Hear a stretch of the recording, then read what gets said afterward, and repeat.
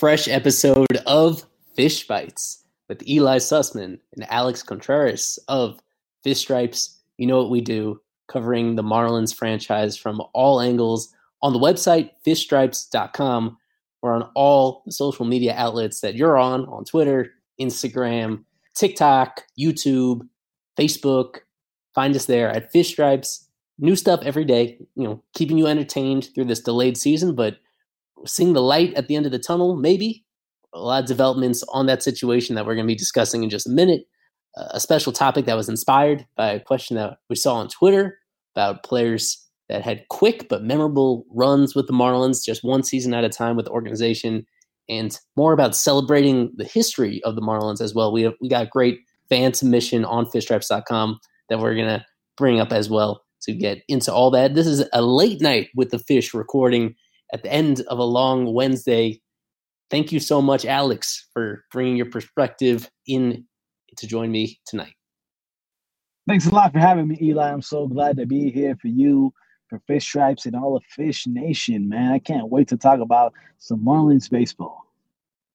And we'll start with the good news. The good news is that the Marlins are stepping up at the highest levels, at the leadership levels of the organization, where we continue to have no finite start date for the season. There's a lot of skepticism that we're going to have no minor league baseball at all in 2020.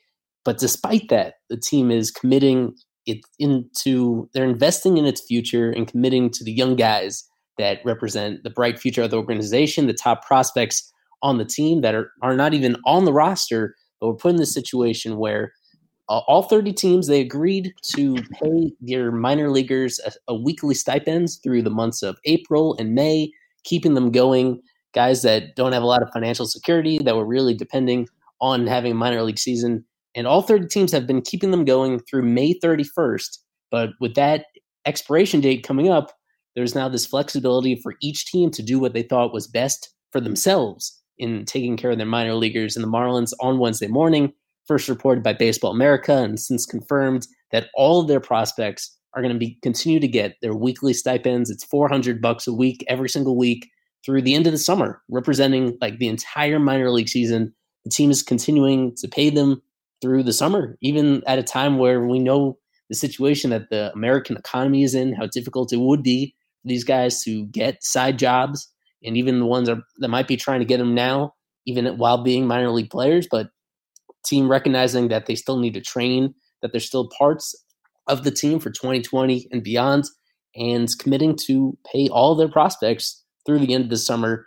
On one hand, a surprising move, something that is uncharacteristic of what the Marlins have done in the past, but at the same time, that's kind of what you would expect from Derek Jeter and from what this front office has been showing us throughout the past 2.5, 3 years, that they're really committed to building this organization from the ground up, right?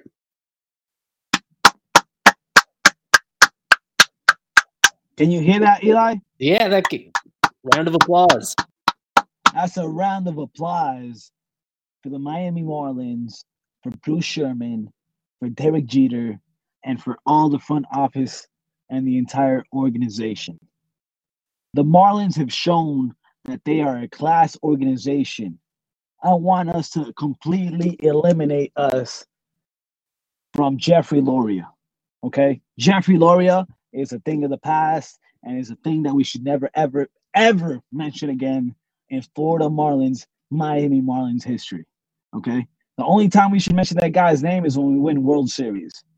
But the point of the fact is that Bruce Sherman and Derek Jeter have taken it to another level in terms of caring about the South Florida community, okay? When I say that these guys were giving out free masks, they were giving out free food, and now that they are paying for all their minor league organization players' salaries, that, my friends, takes it to another level, Okay? For all those fans out there that are talking about that the Marlins are cheapskates and they don't spend any money on the team, I want you guys to take this chance right now, when we're in quarantine, to just sit back, open your eyes, and look at the Florida Marlins, your Miami Marlins, out of all our other 30 teams, and just be so proud of the fact that these guys are taking charge and paying for salary of all these minor league players in their organization. Because to me, that is beautiful. To me, that is the American dream. Okay? In South Florida, this goes beyond the Marlins. Okay? Because this franchise, this ownership has determined that they are proven to be with us in the good times and bad. And I really don't know what more you can expect. I really don't know what more you could ask from, as a fan of the Miami Marlins, of the Florida Marlins, of a baseball fan for Miami Marlins. I don't know what else you can ask for, because these guys have done everything that you can ask for, and they are proven leaders during these hard times, during the COVID-19. When we came here, we made a few promises to the fan base here. We said, one, we were going to listen to them. And coming into this park now, you can see that we listened to them. We said we were going to build a first-class organization. But we also said that we were going to re-engage with the community. And we're well on the way to fulfilling our promises. We're not going to make any promises we can't keep.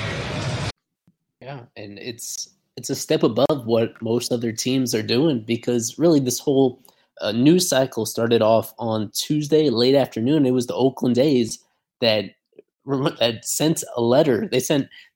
Maybe they called the guys individually, but it seems like they just notified everybody with like a mass email that all these players at the end of this week were going to be cut off financially. Talk about really cold business for a team that a lot of people compare to the Marlins in terms of one that has limited financial resources, that needs to be smart and that needs to be sympathetic. And they really set a lot of people off with that news that they were not going to be paying their prospects in June, July, or August, and yet trying to still reassure them that they're part of the team moving forward. You just can't really buy into that, of course. And that really concerns me, and I'm sure many other people, that other teams might follow that trend and might make that same calculated decision. And as of this recording so far, most teams haven't decided one way or the other. And so far, no other single team has gone that dramatic in that direction. Along with the Marlins, on the other side of the equation, the Padres are the other team that made that same commitment through the entire length of the minor league season. But even like competing in the division, because ultimately that's what this stuff adds up to. Taking care of your prospects translates to the major league level. Big rival of the Marlins right now is the Braves, and the Braves committed to their players for an additional month through the month of June, but said they're going to reevaluate after that. So even they weren't like willing at this point to make that same length of commitment to all these players. And I think most importantly, it's something that we've mentioned on previous episodes, and we're not going to go too much into it now, but with the MLB draft coming up, it's going to be a very unusual draft. It's only 5 rounds long instead of 40 rounds. There's like an extra 1,000 qualified amateur players that are not going to be drafted this year. They're going to be entering free agency. They're going to be free agents that can sign for a limited bonus. And if you have a choice to choose like what team you want to go to right now, then in the money, all things are being equal on the financial side and on the opportunity side, then you're probably going to be drawn to the Marlins if you see that they're a team that takes care of all these players. And like realistically, it's a couple hundred minor league players. Most of them are not going to ultimately be a factor for the Marlins at the big league level. But it's not really about that. It's not necessarily about like dividing lines between those guys. It's about trying to treat everybody equally, give them all the same opportunity. And but yeah, go ahead. I'm sorry to interrupt you, Eli. But if we're talking about treating everybody equally, the Miami Marlins are showing that they're not treating everybody equally. Because unlike the 29 other Major League Baseball teams, the Miami Marlins, the team with the least amount of profit in all of Major League Baseball, is the one taking care of their players. You know what I'm saying? That's what I'm saying, and that's what I want the whole entire community to talk about. Buster Olney's not talking about this. Jon Heyman's not talking about this. I need to talk about this. Jon Heyman did tweet about it. He did put a little tweet congratulating the team on doing this. I give Jon credit. He is based in South Florida, and he falls along a little bit. But generally speaking, you're on a roll. You're correct on that. So, I mean, Jon finally shed a little bit of light on us, and that's fair. But a majority of the time, 95% of the time, these guys are just bashing on our fish. And you know what I'm saying? The 5% of the time that they're not bashing on our fish is either 1% when Derek Jeter and Bruce Sherman purchase the team, and the other 4% when we finally win a World Series. So I think it's time for Major League Baseball and everybody that follows this great sport to recognize the great job that this new administration, this new head office is taking charge of. Absolutely. It's trending in the right direction. One other thing that I guess this is outdated a little bit, but it was just a few months ago that I was pleading with the team to raise the pay that they were giving to their minor leaguers. It's all well and good that they're making sure these guys have something to take care of. That's more than what a lot of people have at this point, given what COVID has done to so many jobs in other industries. It's better. It's so much better to have something than nothing. But I made the case. It was just a few months ago that to give that team an advantage in trying to bring in more prospects, and you simply raise that baseline salary that you give to all these prospects, where in compared to other major league teams. And this was a nice step, and it's going to be a really big test. It's just a few weeks away from after the draft. There's going to be all these undrafted free agents, and for those guys to choose between these teams where they think they can make the most impact, where with the team they believe will take the best care of them. I mean, the Marlins are trying to put themselves at the top of that list in order to find some hidden gems in that process. But we need to circle back to probably the bigger cloud that's hanging over everything, and that's the uncertainty about the 2020 Major League season. It's at the end of this week. We're going to be heading into June, and unless it's going to take a miracle, really, for them to resolve this over the upcoming weekend, both sides, the owners and the Players Association, still seem very far apart about the finances of the game. And in particular, the new proposal that went out from the owners to the players on Tuesday, it was unusual. It was unusual. It was met with a lot of disappointment from the players because not only did it call for these players to receive prorated salaries, just reflecting the shortened season that they're going to be playing as opposed to 162 games, but it also is a sliding scale where the guys at the top of the scale, the highest paid players in the games, your Mike Trout, your Garrett Coles, etc., Clayton Kershaw, those are the guys that take the biggest cuts proportionally. Those are the guys that it's almost a tax, if you will, where those players are given the most back. Whereas when you go all the way to the bottom of the scale, it's not quite as dramatic, but every single player would be taking less than what they originally agreed to. They thought they would just take a portion of their salary that reflected how many games were going to be played. It goes down to 162 to 82, and you just cut their salaries in half. And it turns out that the owners want them to make an additional sacrifice on top of that.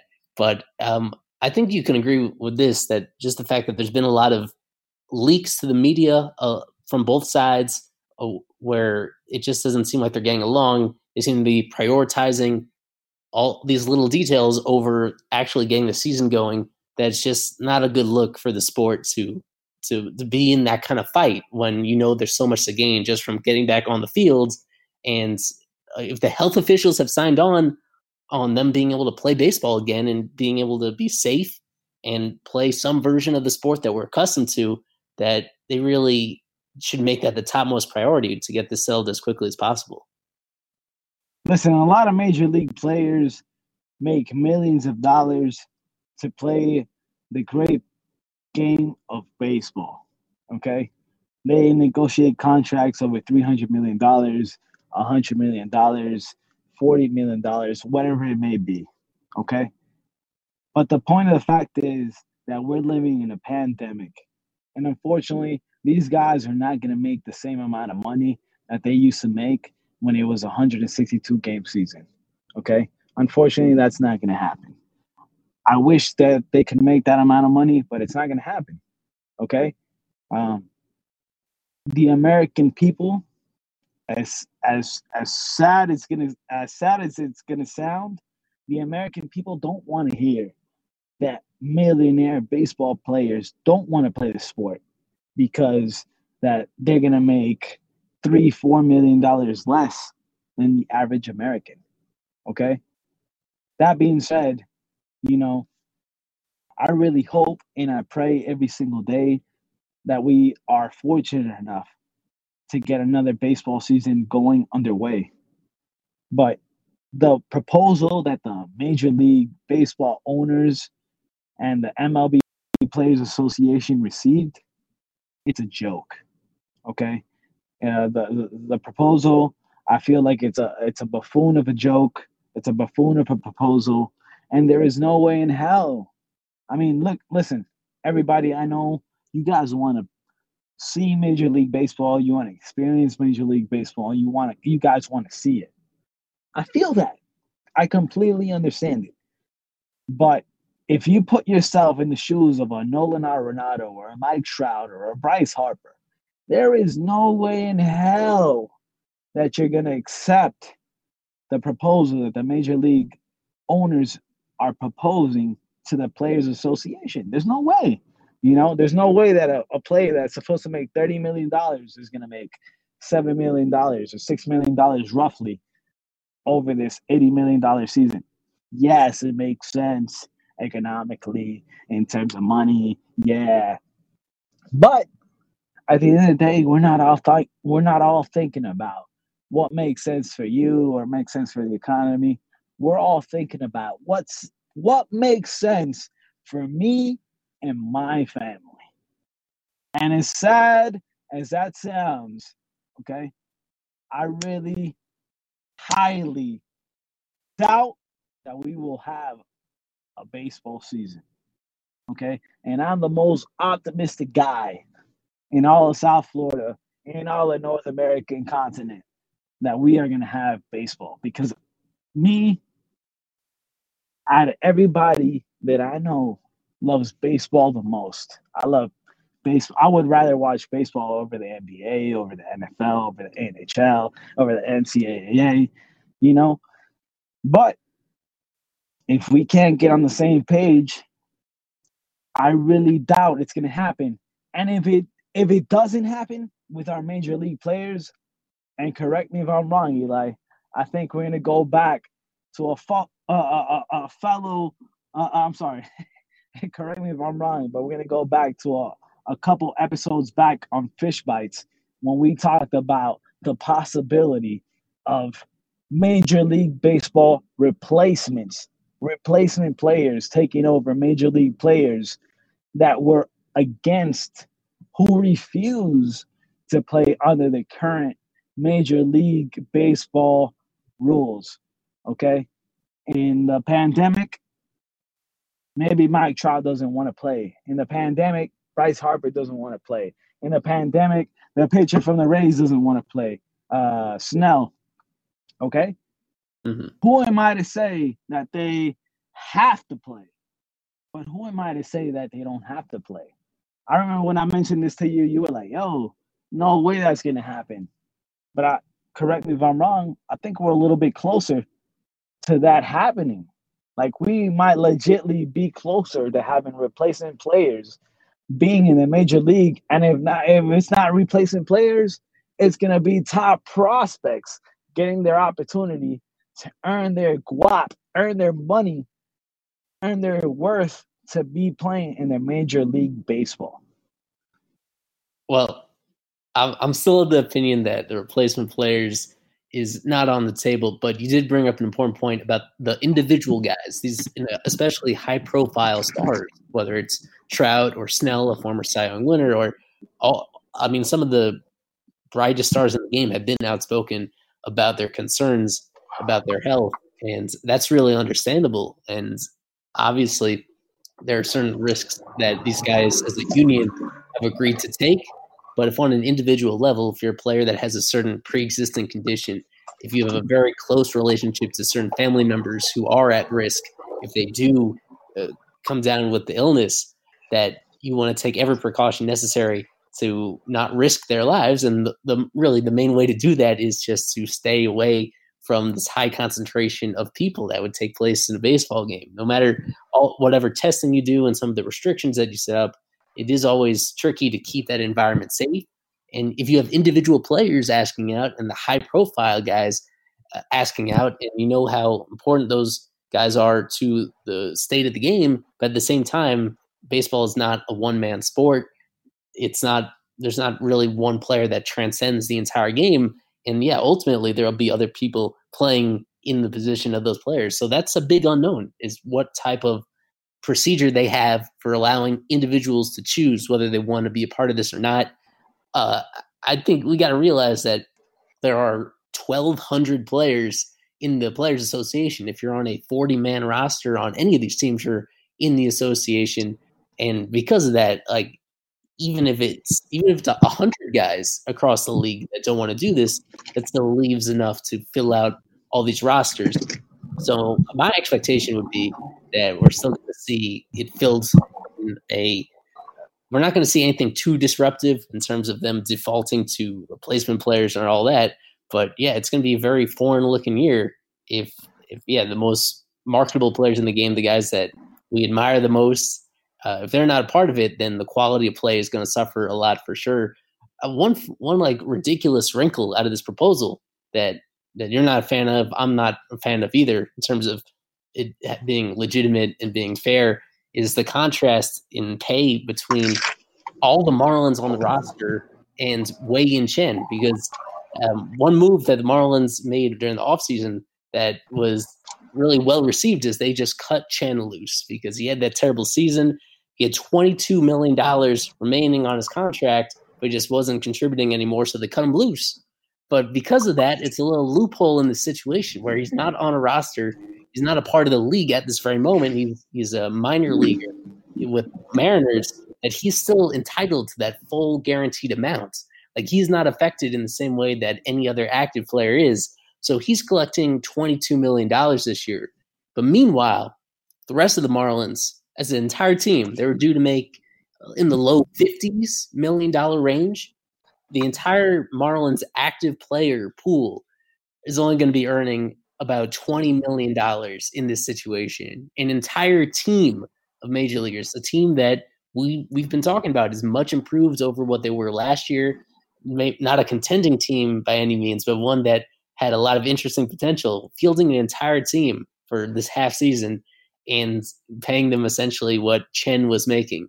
So as much sympathy as we have for a team like the Marlins that have some of their revenue challenges, and as much as we want to see baseball going, like that optic of having the entire team and paying them over the course of a regular season what a single player was making, and a mediocre player at that, it's just impossible to move forward like that. It's really exploiting these guys, or it's trying to exploit these guys.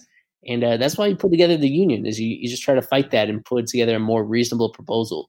So the main problem in Major League Baseball right now is not the Major League Players Association or the Major League Baseball Commissioner. It's both, okay? There is no way in hell that we're having these discussions talking about the Major League Baseball Players Association's president, Tony Clark, and Rob Manfred. The real question here is, when are we going to have the next presidents being voted in? Because Rob Manfred and Tony Clark have both handled this very poorly in all of Major League Baseball's community, okay? From Rob Manfred not knowing how to handle this whole steroid situation, not knowing how to handle the Houston Astros situation. From Tony Clark not knowing how to say, no, you're crazy. How in the hell is the most played player in Major League Baseball earning $30 million, and with your new proposal is going to earn roughly over $6 million? You're crazy. There is no way in hell, if I'm a Major League Baseball player, owner, or player, that I want either Tony Clark or Rob Manfred representing me or my association, because you guys are not stepping up to the bat. You guys are not stepping up to the plate, and you guys are not coming through with a base hit for my organization or my players' organization. And it's not so much that I think they're despicable people, that they're unqualified people, but they just don't work well together either. Like, I don't have anything against Rob Manfred. I don't have anything against Tony Clark. I thought Tony Clark was a great guy, great pinch hitter, even when he was with the Yankees and got a pinch hit double off the Marlins the World Series. I don't have anything against Tony Clark. My beef with him is that you need to step up for major league players and minor league players, and you need to say what's right from wrong, bro.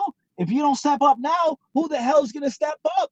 Who the hell is going to be the next Major League Baseball commissioner? Everybody talked about, I'm sorry, who the hell was it? Who the hell was the last MLB commissioner? It was Bud Selig. Bud Selig. I'm sorry. It was Bud Selig. All right. And you guys want to talk about Rob Manfred. Who the hell is the next guy up? Who's the next guy up after Tony Clark?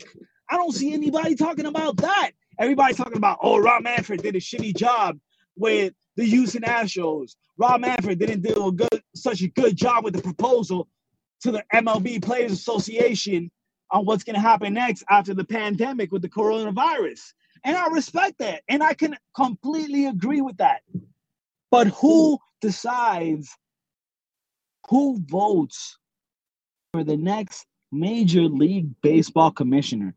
Under Bud Selig, it was Rob Manfred. Who is under Rob Manfred? Does anybody know that?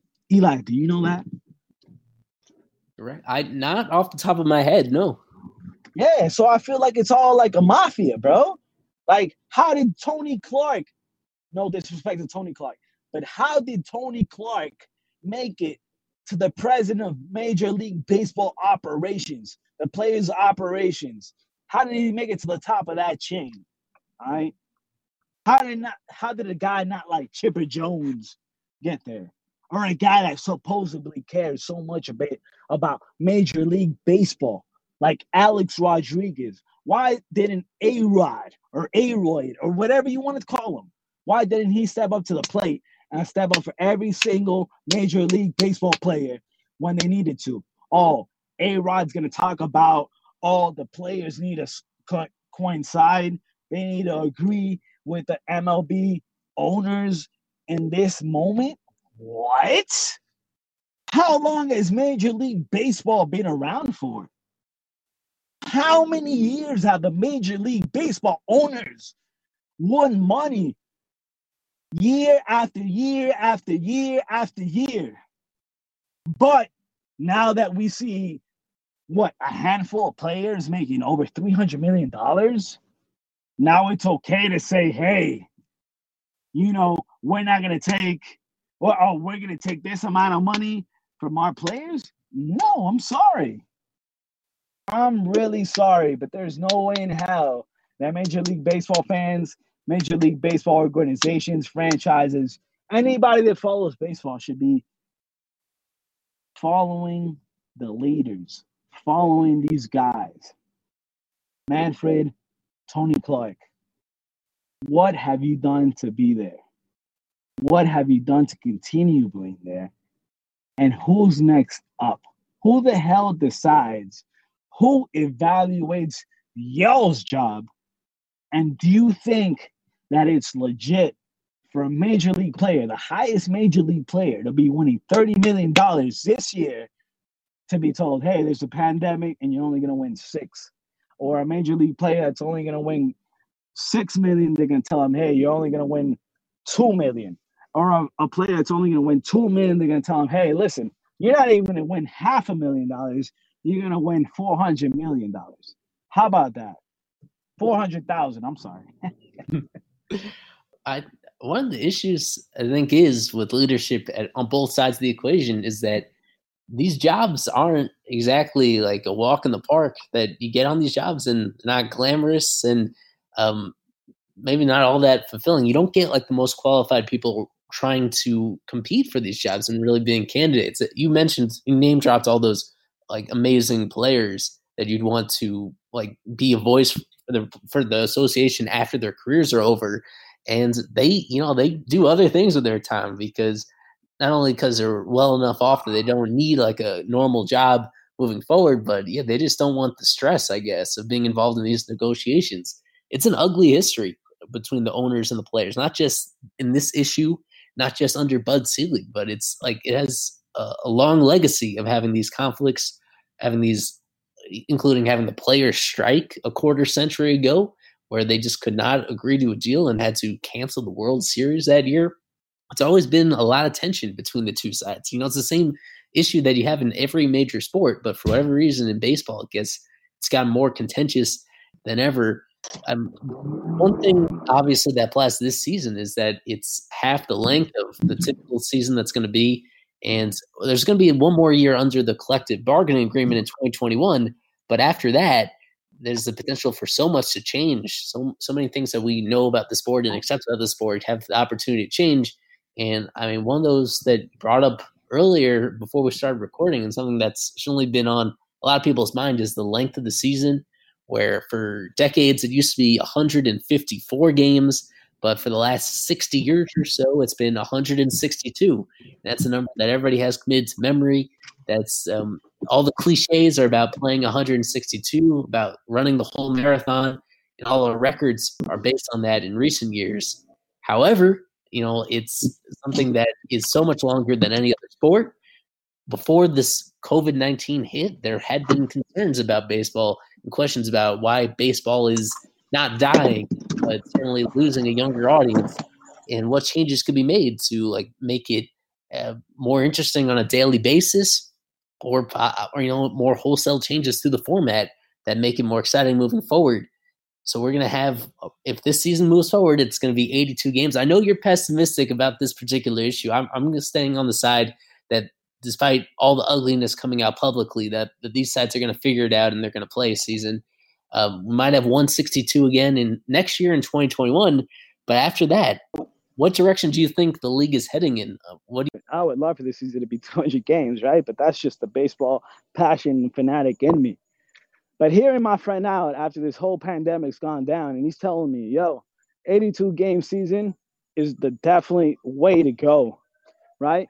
Because Americans have a short span attention, okay? Americans love watching a 16-game NFL season. They love watching 82 games in an NBA season. Why in the hell would they love watching a 162-game season? The majority of baseball fans that watch baseball, they don't start watching baseball until July, until after the All-Star game, And that really, that pushes my button and it grinds my gears. Because what the hell are you guys doing for 4 months and not paying attention to baseball? Those are beautiful months in the baseball season.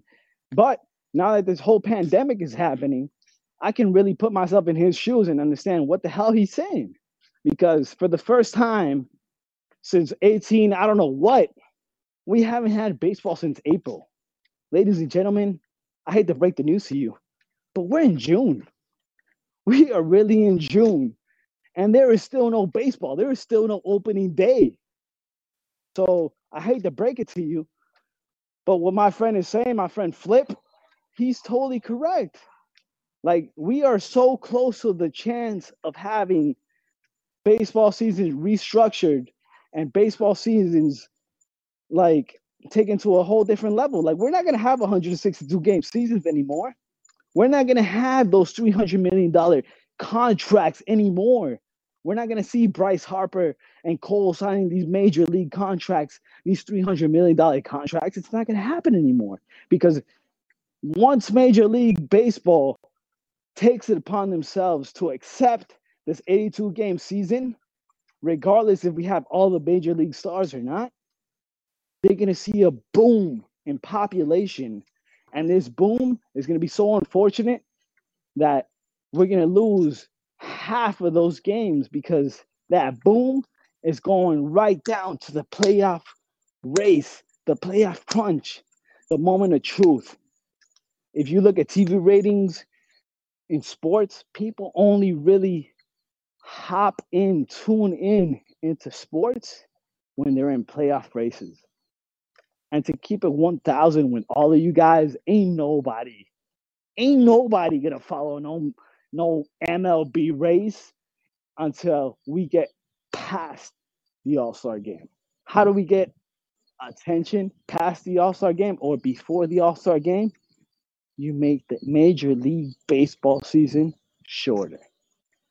That being said, if you make the baseball season shorter, say goodbye to the Ted Williams records, say goodbye to the Barry Bonds records, say goodbye to the 300 strikeout seasons. Say goodbye to all that. There's going to be a whole different perspective to Major League Baseball and the rules of the game. That's really how I feel after quarantine 2020. Yeah. Well, I think there's a lot of middle ground between this half season and 162. And of course, it's going to be difficult.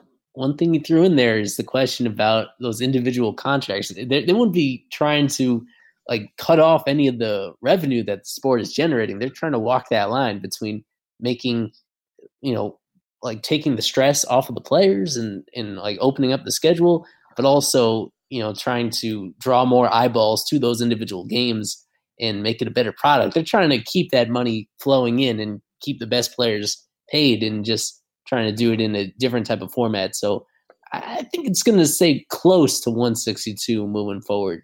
But something that is very clear is that because of obvious concerns on everybody's side about everything it takes to put it together, that kind of length of a schedule and all the resources and attention and health and injury risks that puts people through in the process, that there's obvious perks to shortening it up.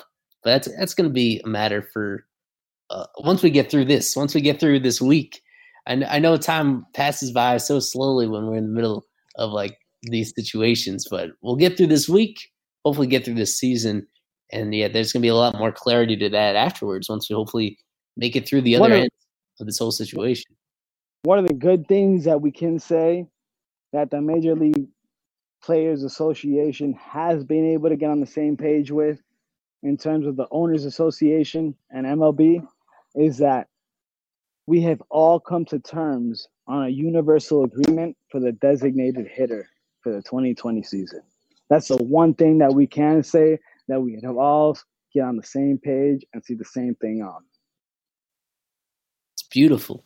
It's beautiful. I've been hoping for that for a while now. That's going to be a lot of fun to follow this season as well, and how the Marlins take advantage of that. Well, yeah, we want to go from here back to the Marlins specifically. This is a Marlins show, and I was inspired by a tweet that I saw just a few days ago.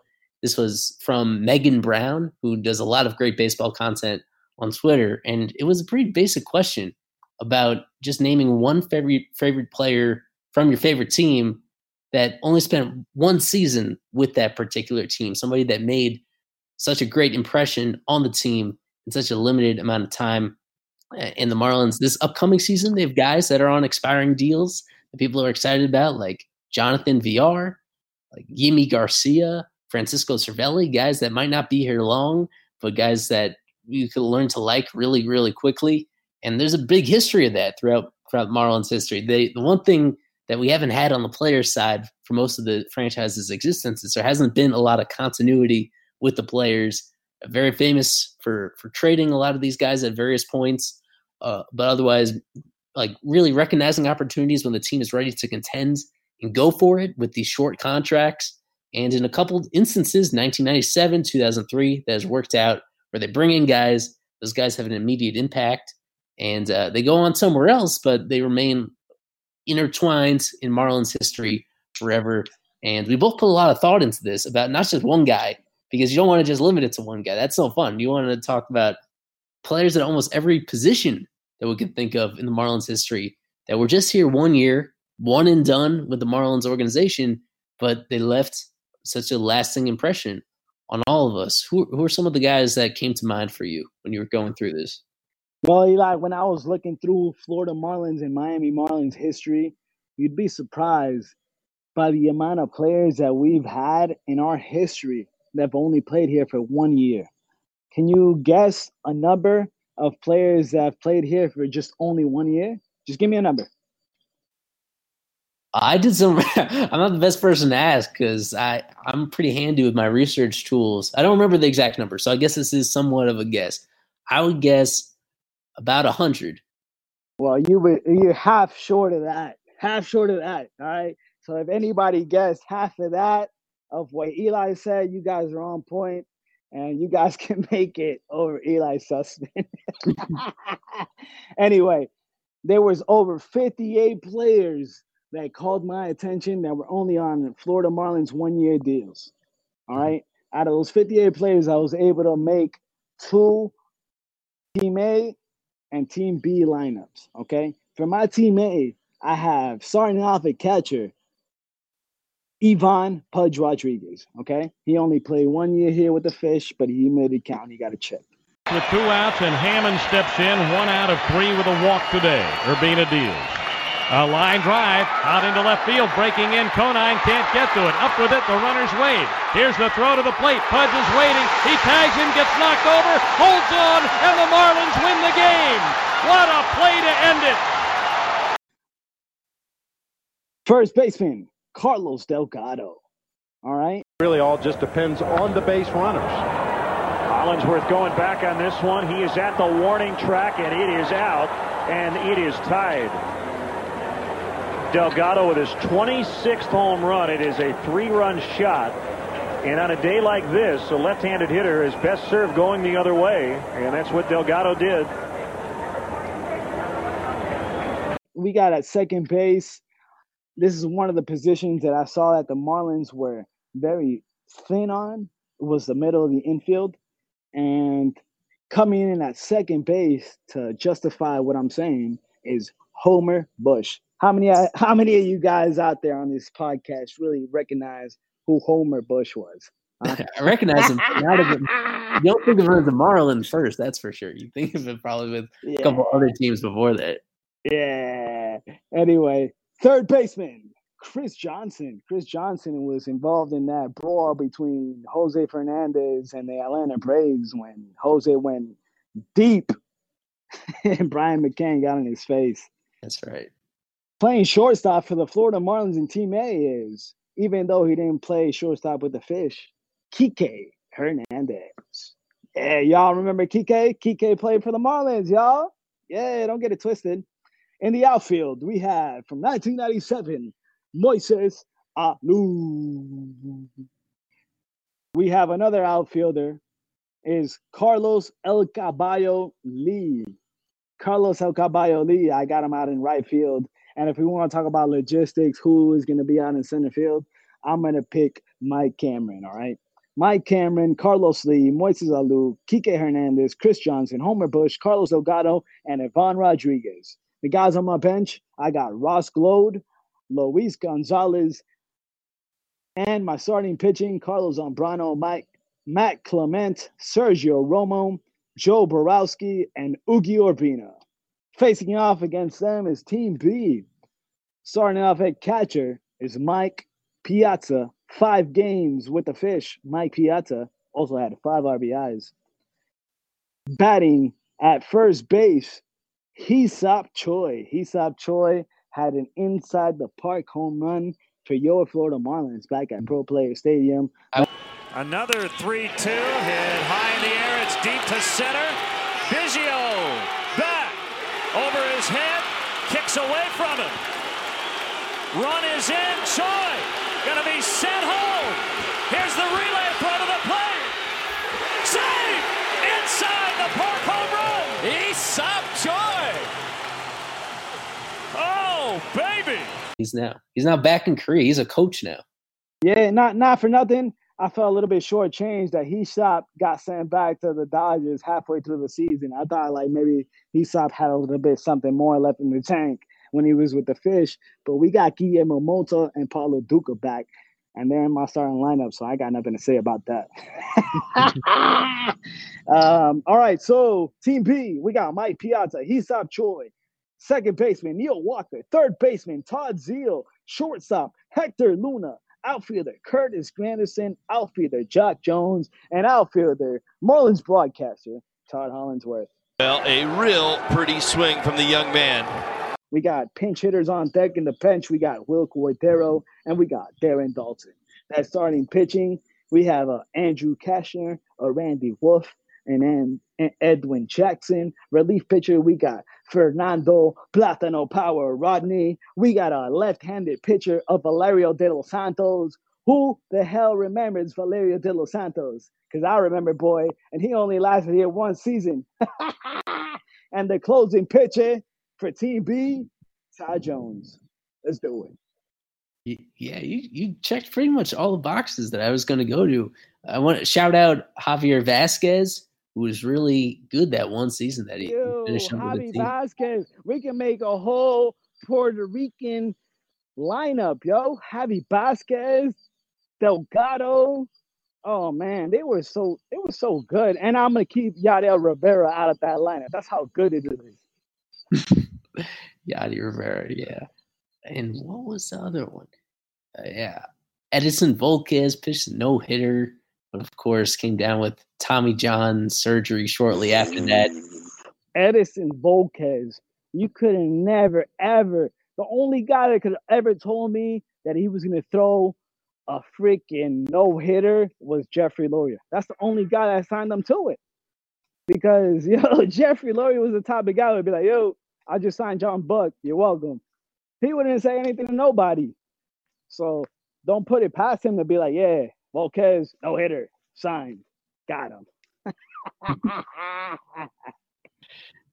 Yeah, that was a crazy performance in hindsight. I was looking back on it not that long ago. We were doing our whole Games of the Decade series on Fish Drives, and it wasn't just a no-hitter. Not all no-hitters are created equal. They're the A.J. Burnett no-hitters where he's just getting through it. He's on fumes the whole time and flirting with disaster every step of the way.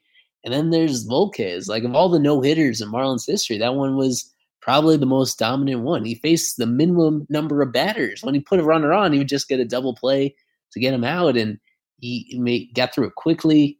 And it was really the last great game he threw in his whole career. But he had a long career, and it was cool afterwards.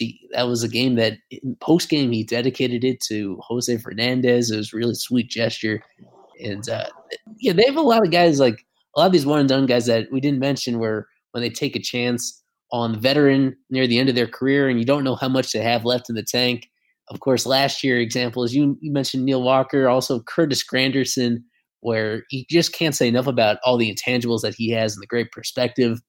Little things that you do, as a veteran, to come in to that team in a situation where they weren't contending, but still help them along and still have a lasting impression, even if it doesn't translate into much success. So with a lot of those 1 year guys that don't even work out in the traditional sense and don't even produce for you, there's still the small victories and there's still the memories that they make.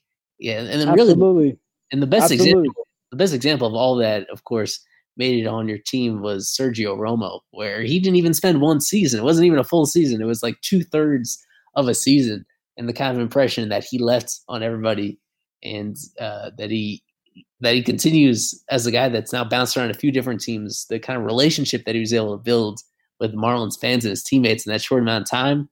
And of course, the fact that he was actually successful and they were able to secure a trade that was the best for everybody involved. Something that helped the Marlins set themselves up for the future with the prospect and Lewin Diaz, but also move along Sergio Romo to his next step. You don't need everybody to stay here for a long time. It's a combination of guys at different phases of their careers that have different roles that stick out. Absolutely. Each and one of these guys are stepping stones into the next Fighting Fish. It was crazy the type of list I was able to come together with. But I mean, if you look at the names in franchise history, you'll be like, wow. I'll start going down the list of these guys' names. And I'm sure that every name that I say, with every fan out there, there's going to be some type of connection. I got a Miguel Batista, starting pitcher from '96. I got a Joe Borowski, a Mike Cameron, Homer Bush, Kiko Calero, Craig Breslow, Andrew Kashner, Wilkin Castillo, Isaac Choi, Matt Clement, Will Cordero, Darren Dalton, Valerio de los Santos, Matt Diaz, not Diaz, Junior Felix, Jeff Rancor, Ross Glode, Luis Gonzalez, Curtis Granderson, Mark Hendrickson, Kike Hernandez, Trevor Hoffman, Todd Hollingsworth, Edwin Jackson, Chris Johnson, Nick Johnson, Jock Jones, Todd Jones, Jorge Julio, Bill Young Kim, Casey Kochman, Billy Koch, Carlos Lee, a.k.a. El Caballo, John Mabry, Hector Luna, Carlos Marmal, Darren Oliver, Mike Piazza, Scott Posey, Cesar Puello, Chad Qualls, Mark Redmond, Tim Raines, Fernando Rodney, Sergio Romo, Ugi Urbina, Ron Vallone, Neil Walker, Randy Wolf, Vance Worley, Carlos Zambrano, and Todd Zeal, ladies and gentlemen. Those are your 1 year Miami Marlins. In alphabetical order. In alphabetical order. Imagine having that conversation. Everybody was a big fan. The Chicago Bulls, The Last Dance. Imagine being Jerry Krause and telling everybody in that locker room, yo, this ain't your last dance. This is your only dance. Yeah. Exactly.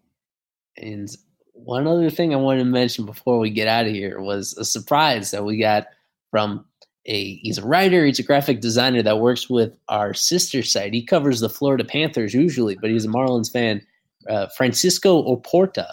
And he put together this post on the site that was a really nice surprise because it's something that enters a lot of our minds, even if we don't focus on it too much. Of course, we had our Fish Stripes Hall of Fame exercise because seeing this void where for all the praise that we give to the new ownership group, they haven't really embraced the history of the team that much. You walk through Marlins Park and you see that it's a team that's trying to start anew and not one that's necessarily linked up with what they've accomplished in the past.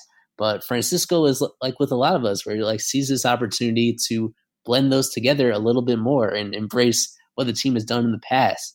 And with his graphic design skills, he put together some concepts about retiring key numbers in franchise history and also recognizing the accomplishments that some of these teams have had. The obvious World Series titles, winning the wild card on the way to those World Series in 97 and 03, and putting them up on different parts of the ballpark, where if you look around the rest of Major League Baseball, there are teams with a lot less history than the Marlins have had, or at least in terms of championships, and yet they're the ones that recognize the importance that those teams have had in the history of those fans. So that's something that I encourage people to check out. I'm keeping it on the front page of the website for a few days. I'm so proud of what he did here. So it's going to be right on front and center on fishstripes.com with Francisco's renditions of hanging some really big banners in the ballpark for the first time, things that you'd actually be able to see on TV broadcasts, and hopefully when fans return to the ballpark, whether that's at the end in late 2020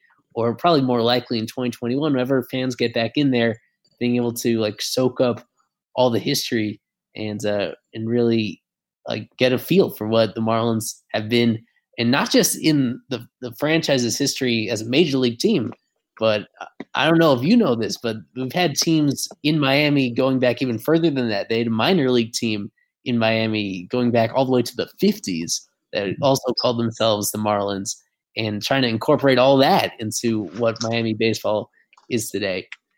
So I know that's an important thing to you and to a lot of other fans, to do a better job of recognizing where Miami baseball has been, in addition to where it's going, just where it's been and some of the people that have been a part of making it special.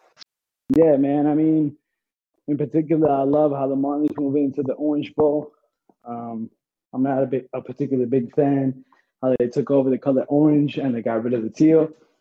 But I love how they took it upon themselves to make their own colors in the Miami red and the Caliente blue.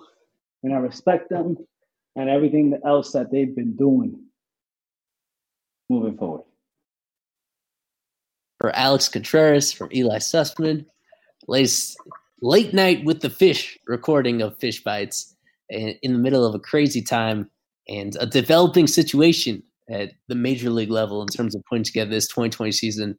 So as soon as there's some more clarity about that season, we're going to link up again and bring in some of our other buddies here on the staff to discuss it, because it's going to be a crazy summer one way or the other, and unprecedented one for sure.